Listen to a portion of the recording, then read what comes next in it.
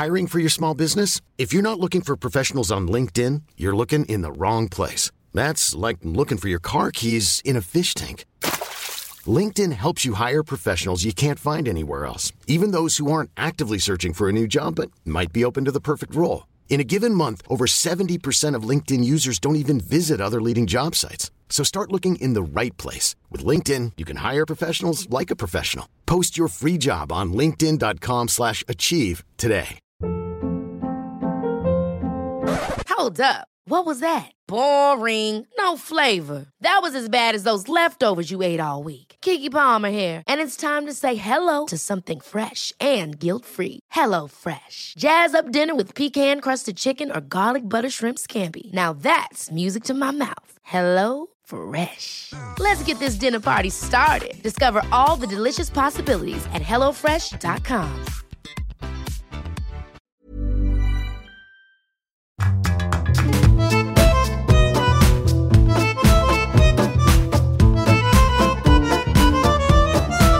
Hello and welcome along to a brand new episode of Writer's Routine. This week we're chatting to Pascal Engman. He is the best-selling Swedish novelist of his generation. He's been called the next Stieg Larsson, and his books are now being released in the UK after being published all around the world. We talk about the pressure that his writing year puts on him, also how often things change from the original blueprint that he sets out, and how he deals with time away from the writing. How good is he at switching off and being with the family? When I wrote my 3 first books, I was totally absorbed by them. I couldn't think about anything else while I was writing them or before I was writing them. And yeah, as you said, for the whole days when I was writing them. And I asked an older colleague of mine, Jan Guillou, a very famous Swedish writer, about this. And he said that you're gonna learn how to distract yourself from storytelling, because when I was watching a film, I couldn't enjoy the film. I was just thinking about the storyline or the plot or the characters or how did they do this, and the same when I was reading a book. But now it comes pretty natural for me, just working those 4 or 5 hours writing, and then I don't think about the novel at all until next morning. And there is more with Pascal Engman in this week's Writer's Routine.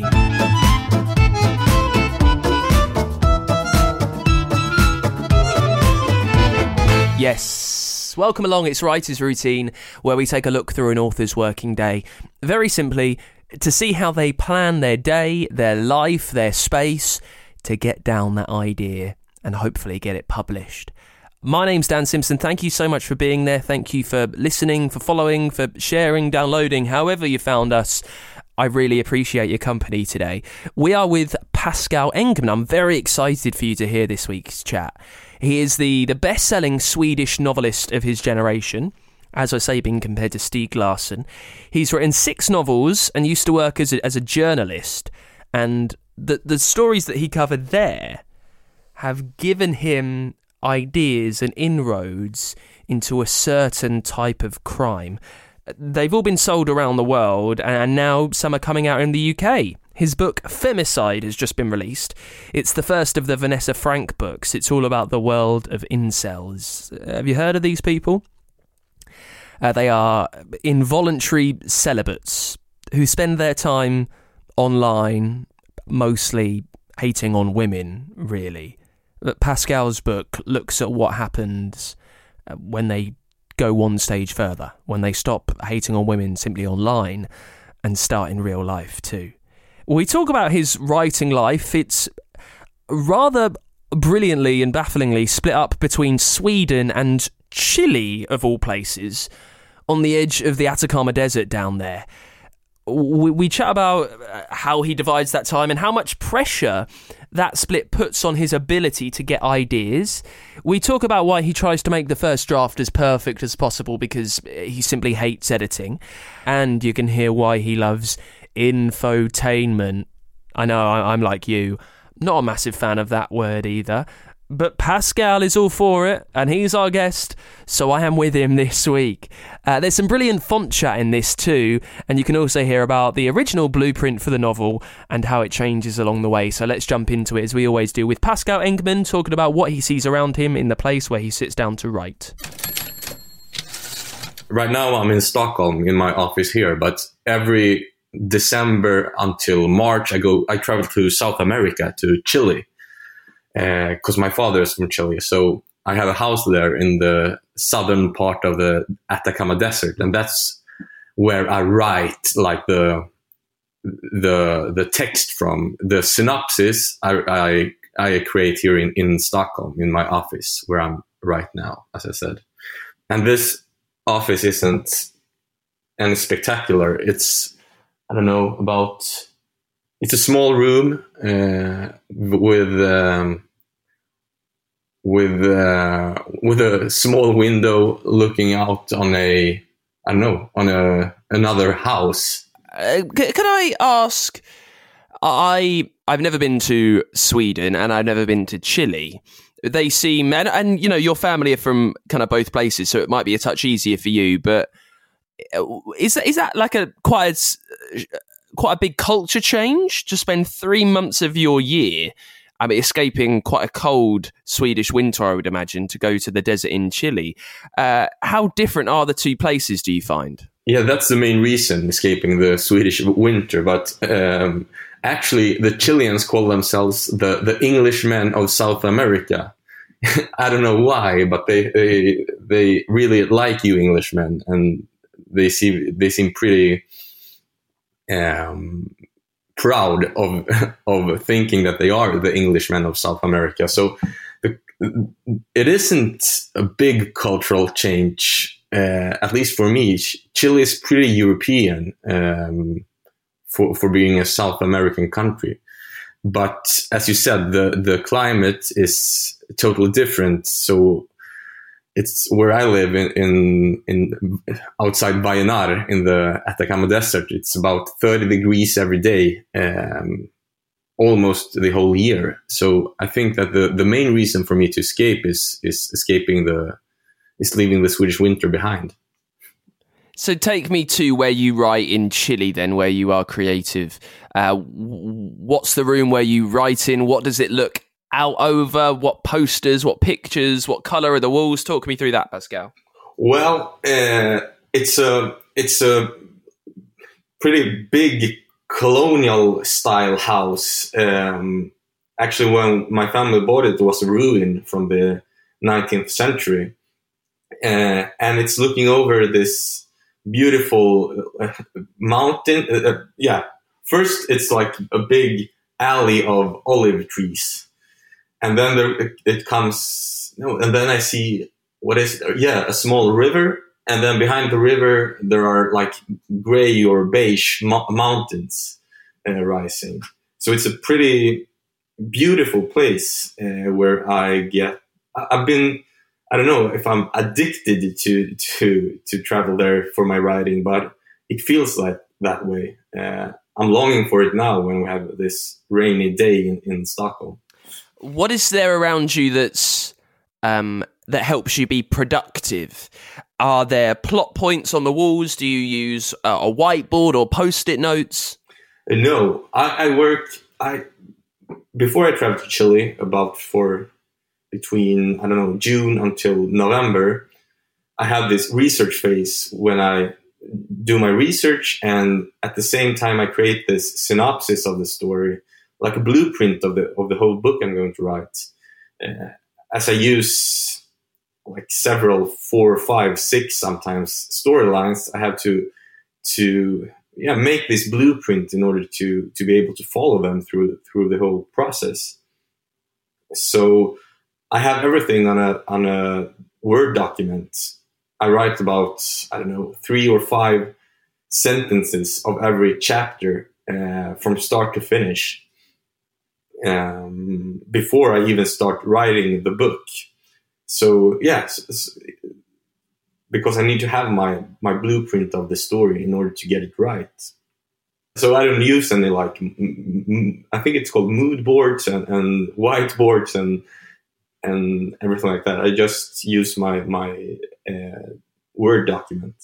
How much pressure do you feel then if you know that you're going to go to Chile to write a novel for 3 months of the year? I imagine that you're under contract, so you've got publishers who are expecting this novel from you. How much pressure do you feel that you need to get everything right so you can travel there and then crack out the book in 3 months?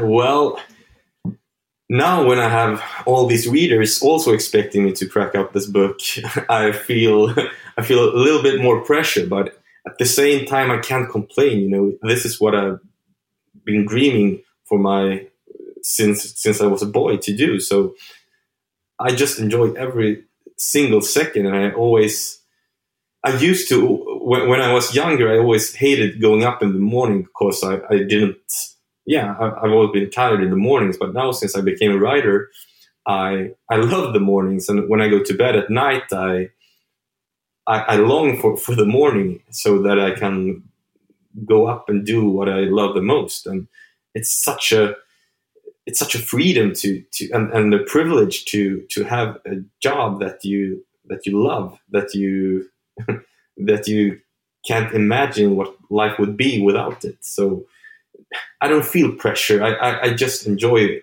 Like, it may sound like a cliche or something, but I really enjoy every second of this process, except for the editing phase when I've finished the book and have to go through it like 50 times. But except from that, I love every second. And that's my honest answer. Well, you've started to talk about your morning and how you're excited to get up to do your work. So talk me through your day then, Pascal. The show is Writer's Routine. Run me through a day when you're in Chile, writing your book. Take me through the whole thing. When you wake up, when you go to bed, leave no stone unturned. How does it look? Yeah, perfect. Well, I get up about 7 o'clock, and then I put on some coffee and make me this sandwich, which I always eat in Chile. It's a regular toast with cheese and ham, and then I take my breakfast and go into the desk from where I write with this view over the Olive Valley, and then I read some papers while eating my breakfast. I read Dagens Nyheter, which is a Swedish newspaper. And then I read 2 tabloids. And then I finish my breakfast around 8 o'clock. And then I start writing. And I write about, 5 pages every day, between 5 and 10 pages.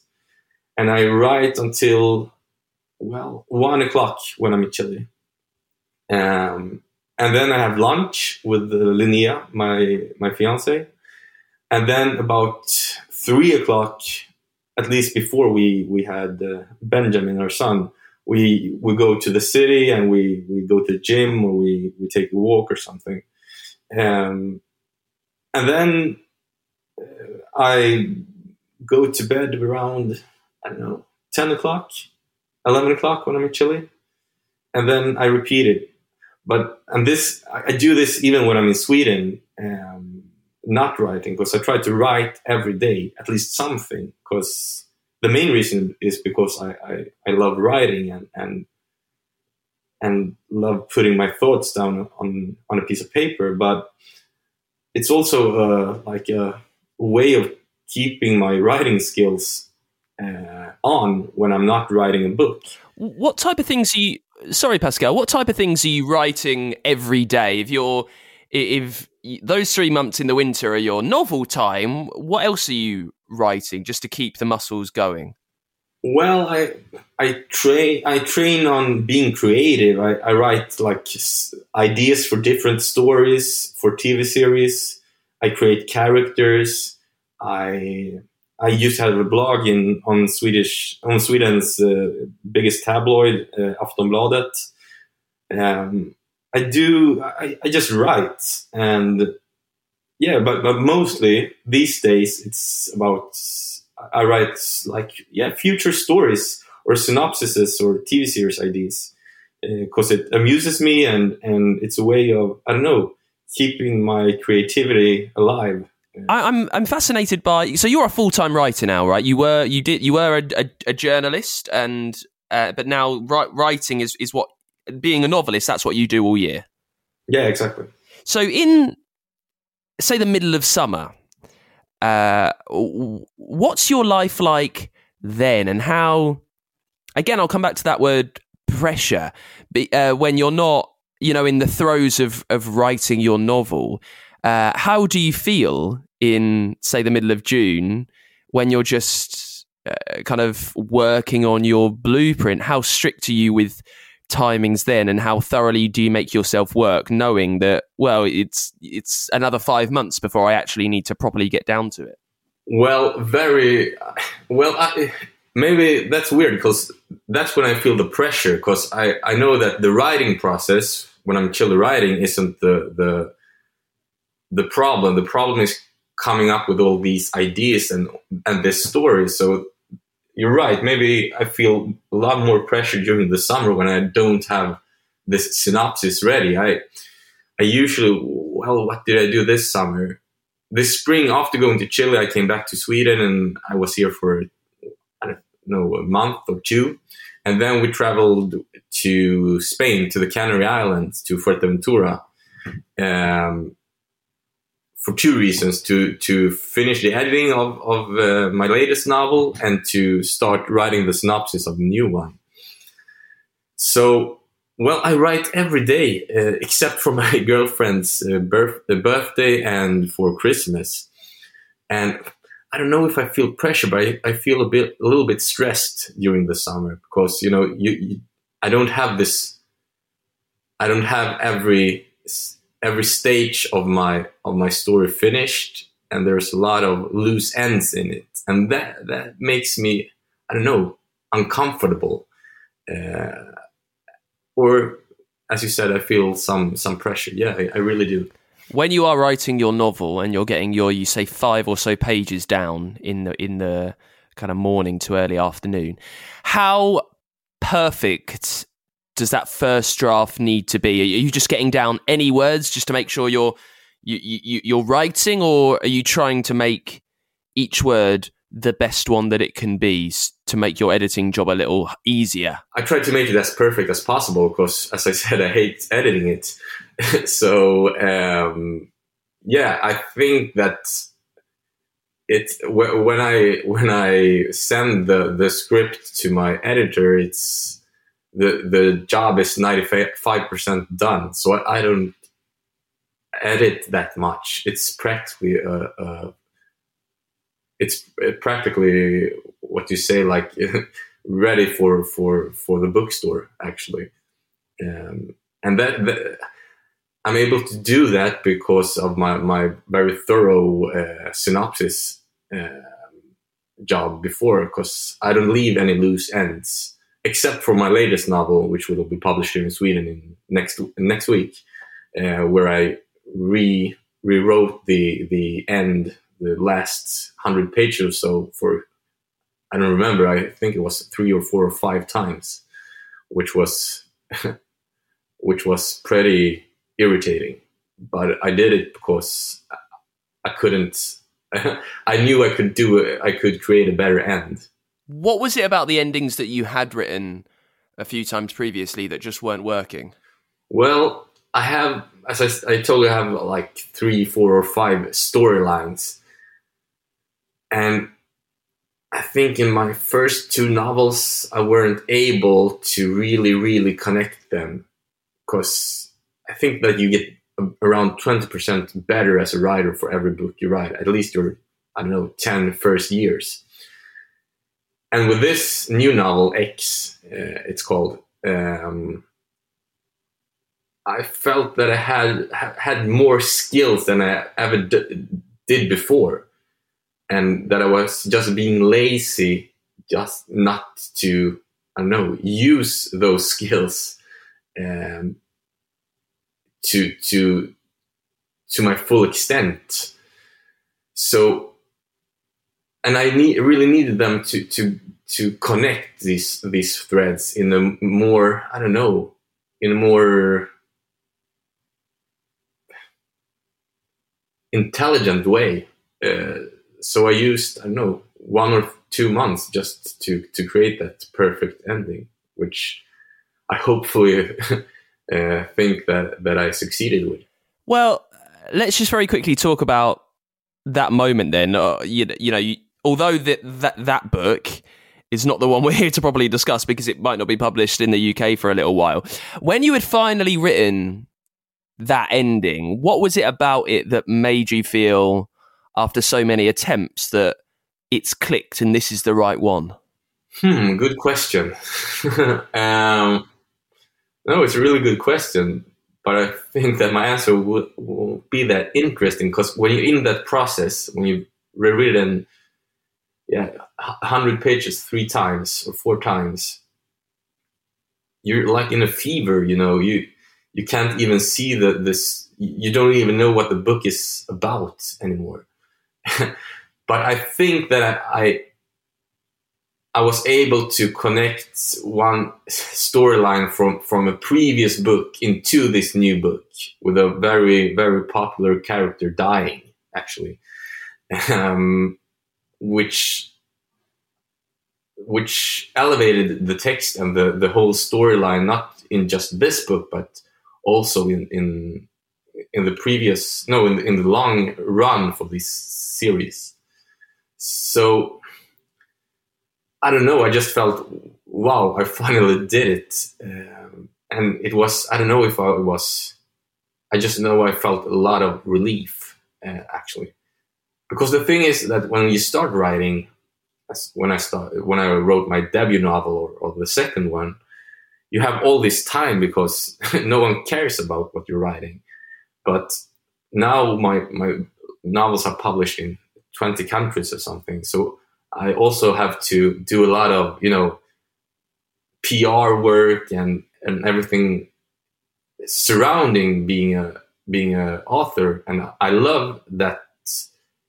I love my job and it's a necessary part of it, but I can't ignore the fact that it also takes time from my writing. So I think I just felt relieved, actually. And I think my girlfriend was even more relieved than I was, because I think she was going to leave me if I didn't stop writing on that damn book. When I wrote my 3 first books, I was totally absorbed by them. I couldn't think about anything else while I was writing them or before I was writing them. And as you said, for the whole days when I was writing them.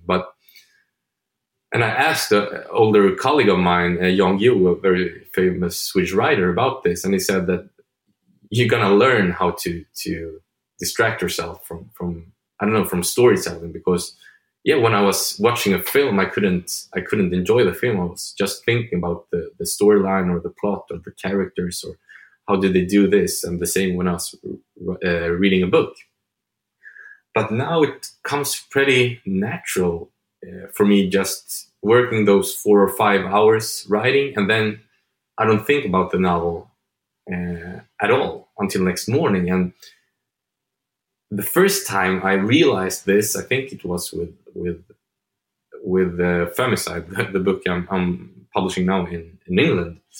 And I was pretty worried about it, because I thought that being a writer demands that you think about the story the whole time. And I remember thinking that, maybe I'm not into this job that much anymore. But Femicide was even more well received than my previous 2 books, and it's a better book. So I think it's just experience, knowing that you have to rest from storytelling, from your novel, in order to be a father and a husband, and being a better writer as well, because you can't obsess with your book all the time. But I realize why you do it, why you write your first or your second novel. But then I think it drops off.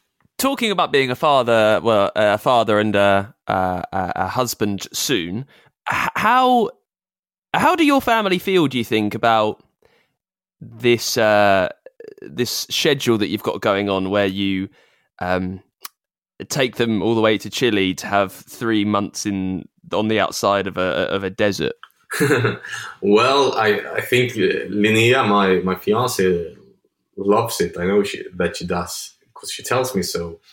But now that we have Benjamin, who's 1.5 years old now, we know that we won't be doing this forever, that we have to find a home, and we don't know if it's going to be Sweden or Chile, or we've even been talking about England, because we're both really into England. But you have to you have to be like careful, not let this life take over, the person you want to be, or the man you have to be. I think it's pretty easy to become pretty self-centered being a writer, because everyone is so kind to you. Everyone tells you how interesting your life and your books are, that I think that it's sort of easy to lose the grip of real life, actually. And I don't want that to happen to me. So it's something I'm aware of, and that I'm cautious of every day. When you're finding it hard, when the words aren't coming out, some people call it writer's block. Is there anything that you do to help unclog it? Maybe another cup of coffee, or a walk around the desert, or a certain piece of music at a certain time? What do you do? Yeah, a lot of walks around the desert, actually. Just walking we have several dogs there that we rescue from the streets like every year, and then they come to live with us. Walk around the desert with the dogs. But it's pretty. I never get these. I've read about them. I've talked about them with other writers. These writing blocks, but the best thing about having this like very detailed synopsis is that when you start to write, you always know what you're going to write about. You always know what the chapter is going to be about. So I never get these blocks, except for when I've cheated a little bit and left something open, which I did with the finish of my last novel, which I was talking about, and that's maybe why I had this pretty big block with the ending. Now, we get quite nerdy, I would say, on the show. We're very keen to talk about not just where you write, but also what you're writing on. So, what are you writing on? What software do you use? And most importantly, Pascal, what font, what typeface are you using? Yeah, you are pretty nerdy. Well, I write on a MacBook Pro, which I bought, I think, 2 years ago, and now it's.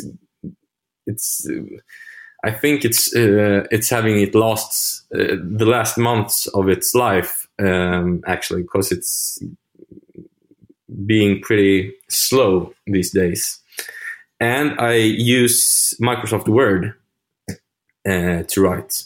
And the font that I'm using is Baskerville. I used to write with Arial, I think it was called, but a colleague of mine, Alex Schulman, which is also published in England, I think, laughed when he saw that, and then he introduced me to Baskerville, and yeah, I love Baskerville. Why did your colleague laugh, and why is Baskerville much superior? Because Baskerville, it feels like being like this 19th century writer. Because the font is so beautiful, and Arial is so, I don't know, it's so basic, and I've never given it a thought when he said this, but I don't know, since then I just use Baskerville.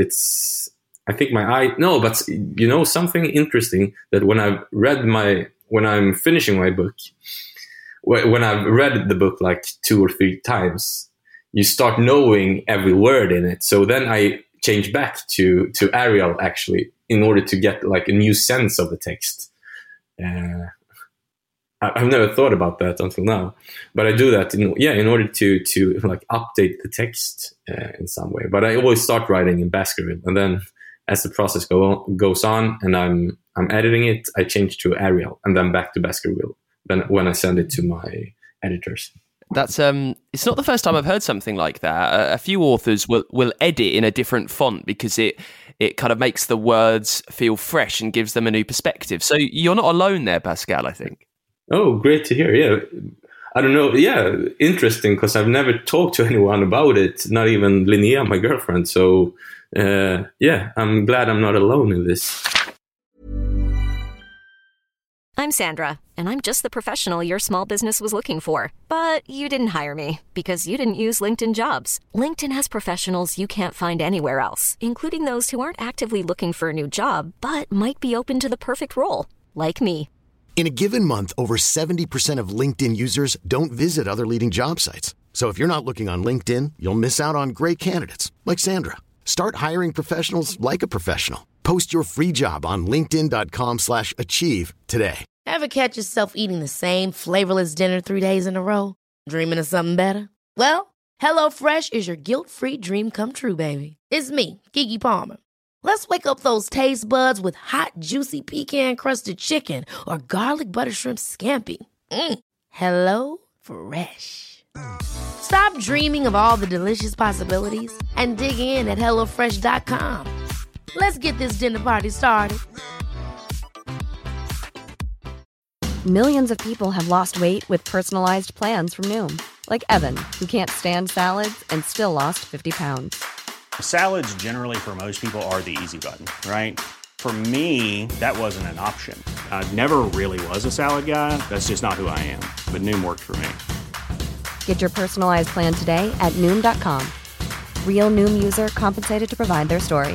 In 4 weeks, the typical Noom user can expect to lose 1 to 2 pounds per week. Individual results may vary. We'll be back with more from Pascal in just a sec. Just popping up as normal to say if you're enjoying the show, I'd love you to support us. I'd love for you to support the show on Patreon.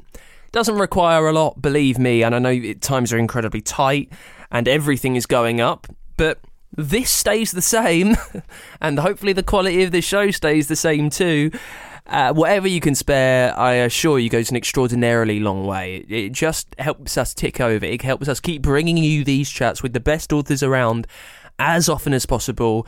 And I am trying to do it as often as possible. We're more or less every week now, and we'll see what can happen with that in the new year. If you'd like to see this carry on, if you've learned any tips along the way that is just maybe tweaked, maybe helped the way that you plan your day, if you've enjoyed these writing tips, then do support us. For that, you get merch, there is bonus content, there is even a way for your book to sponsor this show. If you've written something, if you'd like to get it out there, if you'd like to give it the praise and the plugging that it deserves, and I'm sure that it does, you can make that happen by helping us out. Become a backer and support us at patreon.com/writersroutine. Okay, let's pick things up then with Pascal Engman talking about his novel Femicide, which has just been published in the UK. We talk about how much his finished copy changes from the original plans. Also, how much he thinks about the international audience and how that affects the jokes that he might be writing in Swedish, knowing they might not land as well in another language. That's really interesting, and we get back into it talking through the original idea for Femicide and where that came from. I think there were 3 reasons why I wrote Femicide. First, the Me Too movement, because as a man, I was shocked by all these stories of men mistreating women.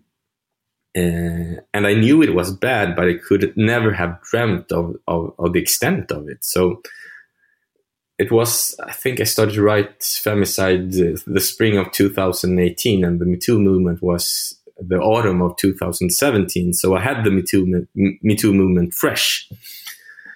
And secondly, I remember that at this time in Sweden, we had a loud debate of music festivals, because women were being sexually abused and groped on music festivals. And someone came up with the idea of a women-only music festival, which led to this anger among some men and this nationwide debate, which I followed. But the third and I think most important reason was that I, in the spring of 2018, was finishing my previous novel, Land of Fire, and I saw this article about a terror attack, a man in a white van that had hit and killed, I think, 10 people in Toronto. And this was the first time I heard about the word incel. So I started Googling it and entered a couple of incel forums. And one of the first comments I read was about this terror attack. And there was a man writing, I will never forget this, but he wrote, "I'll drink a celebratorial beer for every victim that turns out to be a woman between 18 and 35. So I started entering these forums every day, diving into this very dark and toxic world of misogyny. And those were the three reasons why I understand. And as I said, this was 2018 in the spring, and no one in Sweden, I think, had ever heard about the incel movement. So I also, as a journalist, thought that I could enlighten my readers, because I love the term infotainment. Why I want my readers to learn something while being entertained, because that's the kind of books I enjoy reading. So I understood that I could create an interesting story, but also a pretty enlightening story and informative to my readership. So what happens next then? I mean, it's quite open-ended, but if you know you've got this idea and you won't be writing it properly for another 5 or 6 months, what's the process of making that blueprint? Where do you start? Because you'll need to know pretty much everything that happens, beginning, middle, and end, and you're writing a couple of lines about each chapter. What are you doing to get to know this story before you start that first sentence of chapter 1 in the blueprint? Well, I create the characters, and Femicide is the second novel about Vanessa Frank, my protagonist. So I already had her character, and Nicolas Paredes, which is another big character in this series. But I also like to have, I don't know how to describe them, but a kind of character that I refer to as, I don't know, the heart of the story. That is someone who is like a good person facing evil, that I know that my readers and I will like. And I almost always take these characters from real life. And this time, I don't know if you've read the book, but when I was a reporter, I had a lot of freedom. And one summer, I spent about 2 weeks hanging out with a group of homeless alcoholics. It started when I heard that this group always sat drinking on the bench on the platform of the Farsta subway station. And this platform is elevated about, 10 meters. So the bench has a nice view. Well, it has a view. Farsta isn't the most beautiful place. It's a suburb here in Stockholm, sorry. But what I liked was that these guys called the bench Sky Bar.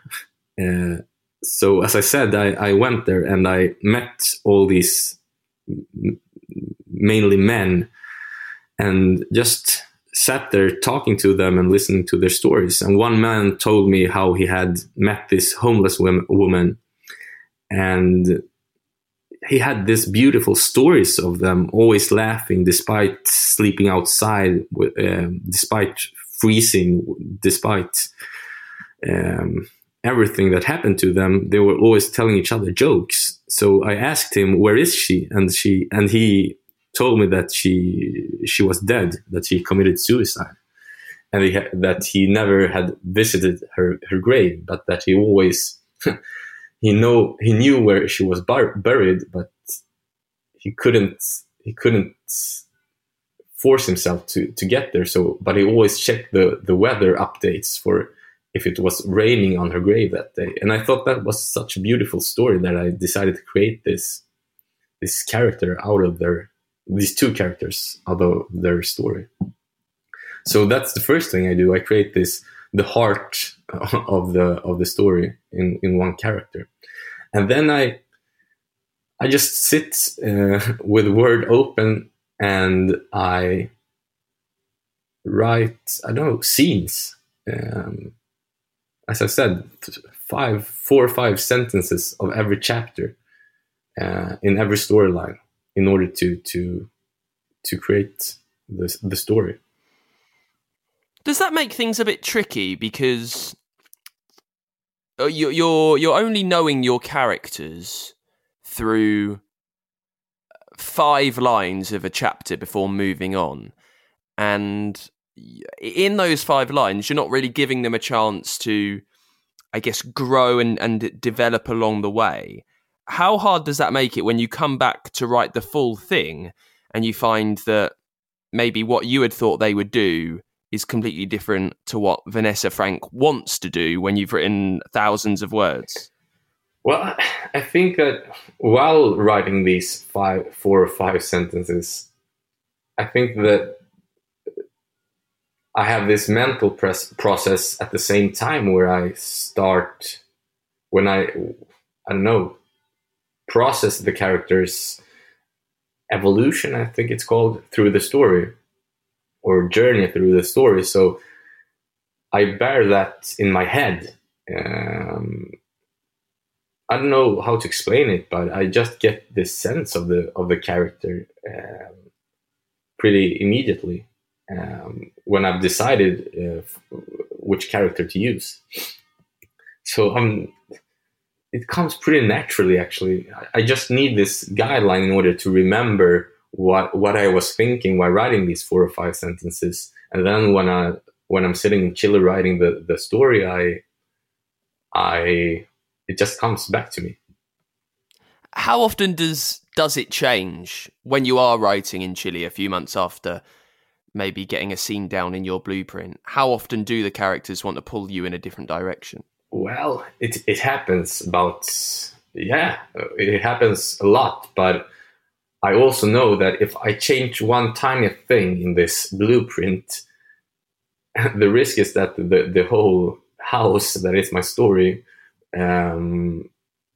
falls down or isn't logical anymore. So if I want to make a change, I really consider it a lot before, because there are so many aspects and perspectives that if I change the situation or a scene for one character, I have to change a lot of scenes for the other characters later in the story. So I improvise a bit, but not that much, because I know that the risk is that I get me into a lot of trouble later on. You said that you found it really hard to edit. What's the toughest part of that side of storytelling? Well, my books are so long. I have about 500 or 600 pages sometimes.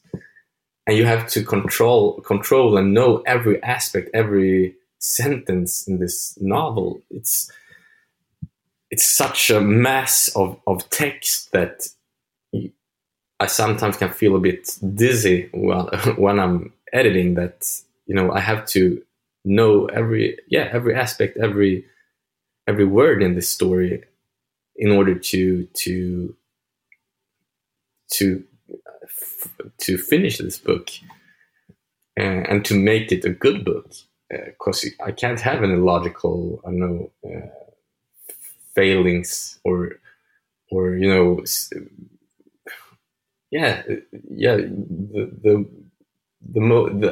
the part that frightens me the most is that some readers kind of say that, oh, he did this here, but this person was dead, or logical. I don't know.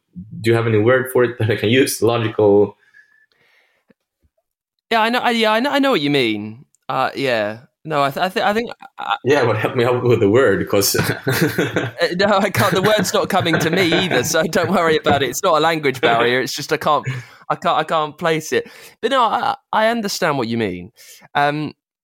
Listen, this is your first book being published in English, and you've sold many books in many languages across the world, and you have mentioned the pressure that you sometimes find knowing that you've got quite a big audience of readers that want another Pascal Engman story. Now you are published in the UK, and Scandi Noir is quite a popular genre. How much do you think you think about that when you are writing? When you are just telling a story, how much thought do you give to an international audience that you've got now?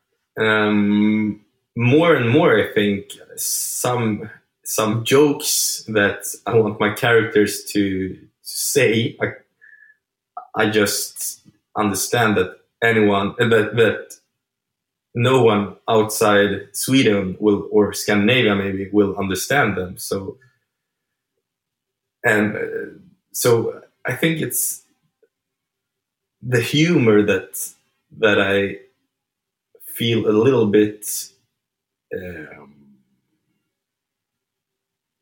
I don't know. Help me with the words here. I feel a little bit that my hands are tied, if you can use that expression for this. So yeah, I get that. If the hands are tied and if the jokes maybe aren't translating, are you then writing a different joke for a UK audience? What are you doing? No, I just skip the joke. Or I find another joke that isn't built on, I don't know, the Swedish language. But also I think that the problem, as for example, Femicide is published in the UK now. I think that while I wrote it, Donald Trump was the president of the United States, and I had some reference to him in the book. I always feel I'm a bit scared always that the time will make that while for example an Englishman is reading it will feel a bit dated. Now I'm writing X, my latest novel in Sweden, takes place partially during the World Cup in Qatar, and if it will be published in England, it will be in I don't know 3 or 4 years. And maybe that will be a problem because it won't be that fresh when you guys read it as it is now when the Swedes and the Scandinavian audience is reading it. So I think that I'm trying to limit the news cycle in the novels as well. And that is it for Pascal Engman. Thank you so much to Pascal for coming on the show. He is the best-selling Swedish novelist of his generation. And I really appreciate his time. The new book, Femicide, is out in the UK, and it's been published kind of all around the world in bits and pieces, in dribs and drabs, really. So I would say, if you like the sound of it, find a local bookshop and ask them about Pascal Engman's work. Now, next week, we are chatting to the winner of the 2021 Nobel Prize for Literature, Abdulrazak Gurna. He'll be talking through his new novel, Afterlives, with us, and he's won a Nobel Prize. So there's a lot to get into next week on the show. In the meantime, you can support us on Patreon, patreon.com/writersroutine. Follow us on Twitter @WritersPod there. If you listen through Apple, please leave us a review. You can get in contact at writersroutine.com, and I will see you next week with Abdulrazak Gurna. Until then, bye!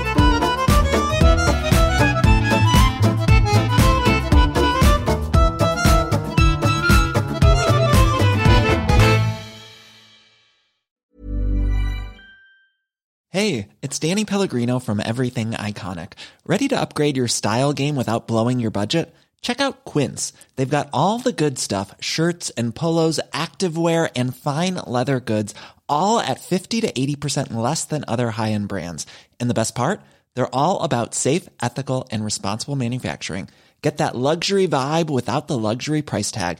Hit up quince.com/upgrade for free shipping and 365-day returns on your next order. That's quince.com/upgrade. Planning for your next trip? Elevate your travel style with Quince. Quince has all the jet-setting essentials you'll want for your next getaway, like European linen, premium luggage options, buttery soft Italian leather bags, and so much more. And is all priced at 50 to 80% less than similar brands. Plus, Quince only works with factories that use safe and ethical manufacturing practices. Pack your bags with high-quality essentials you'll be wearing for vacations to come with Quince. Go to quince.com/pack for free shipping and 365-day returns.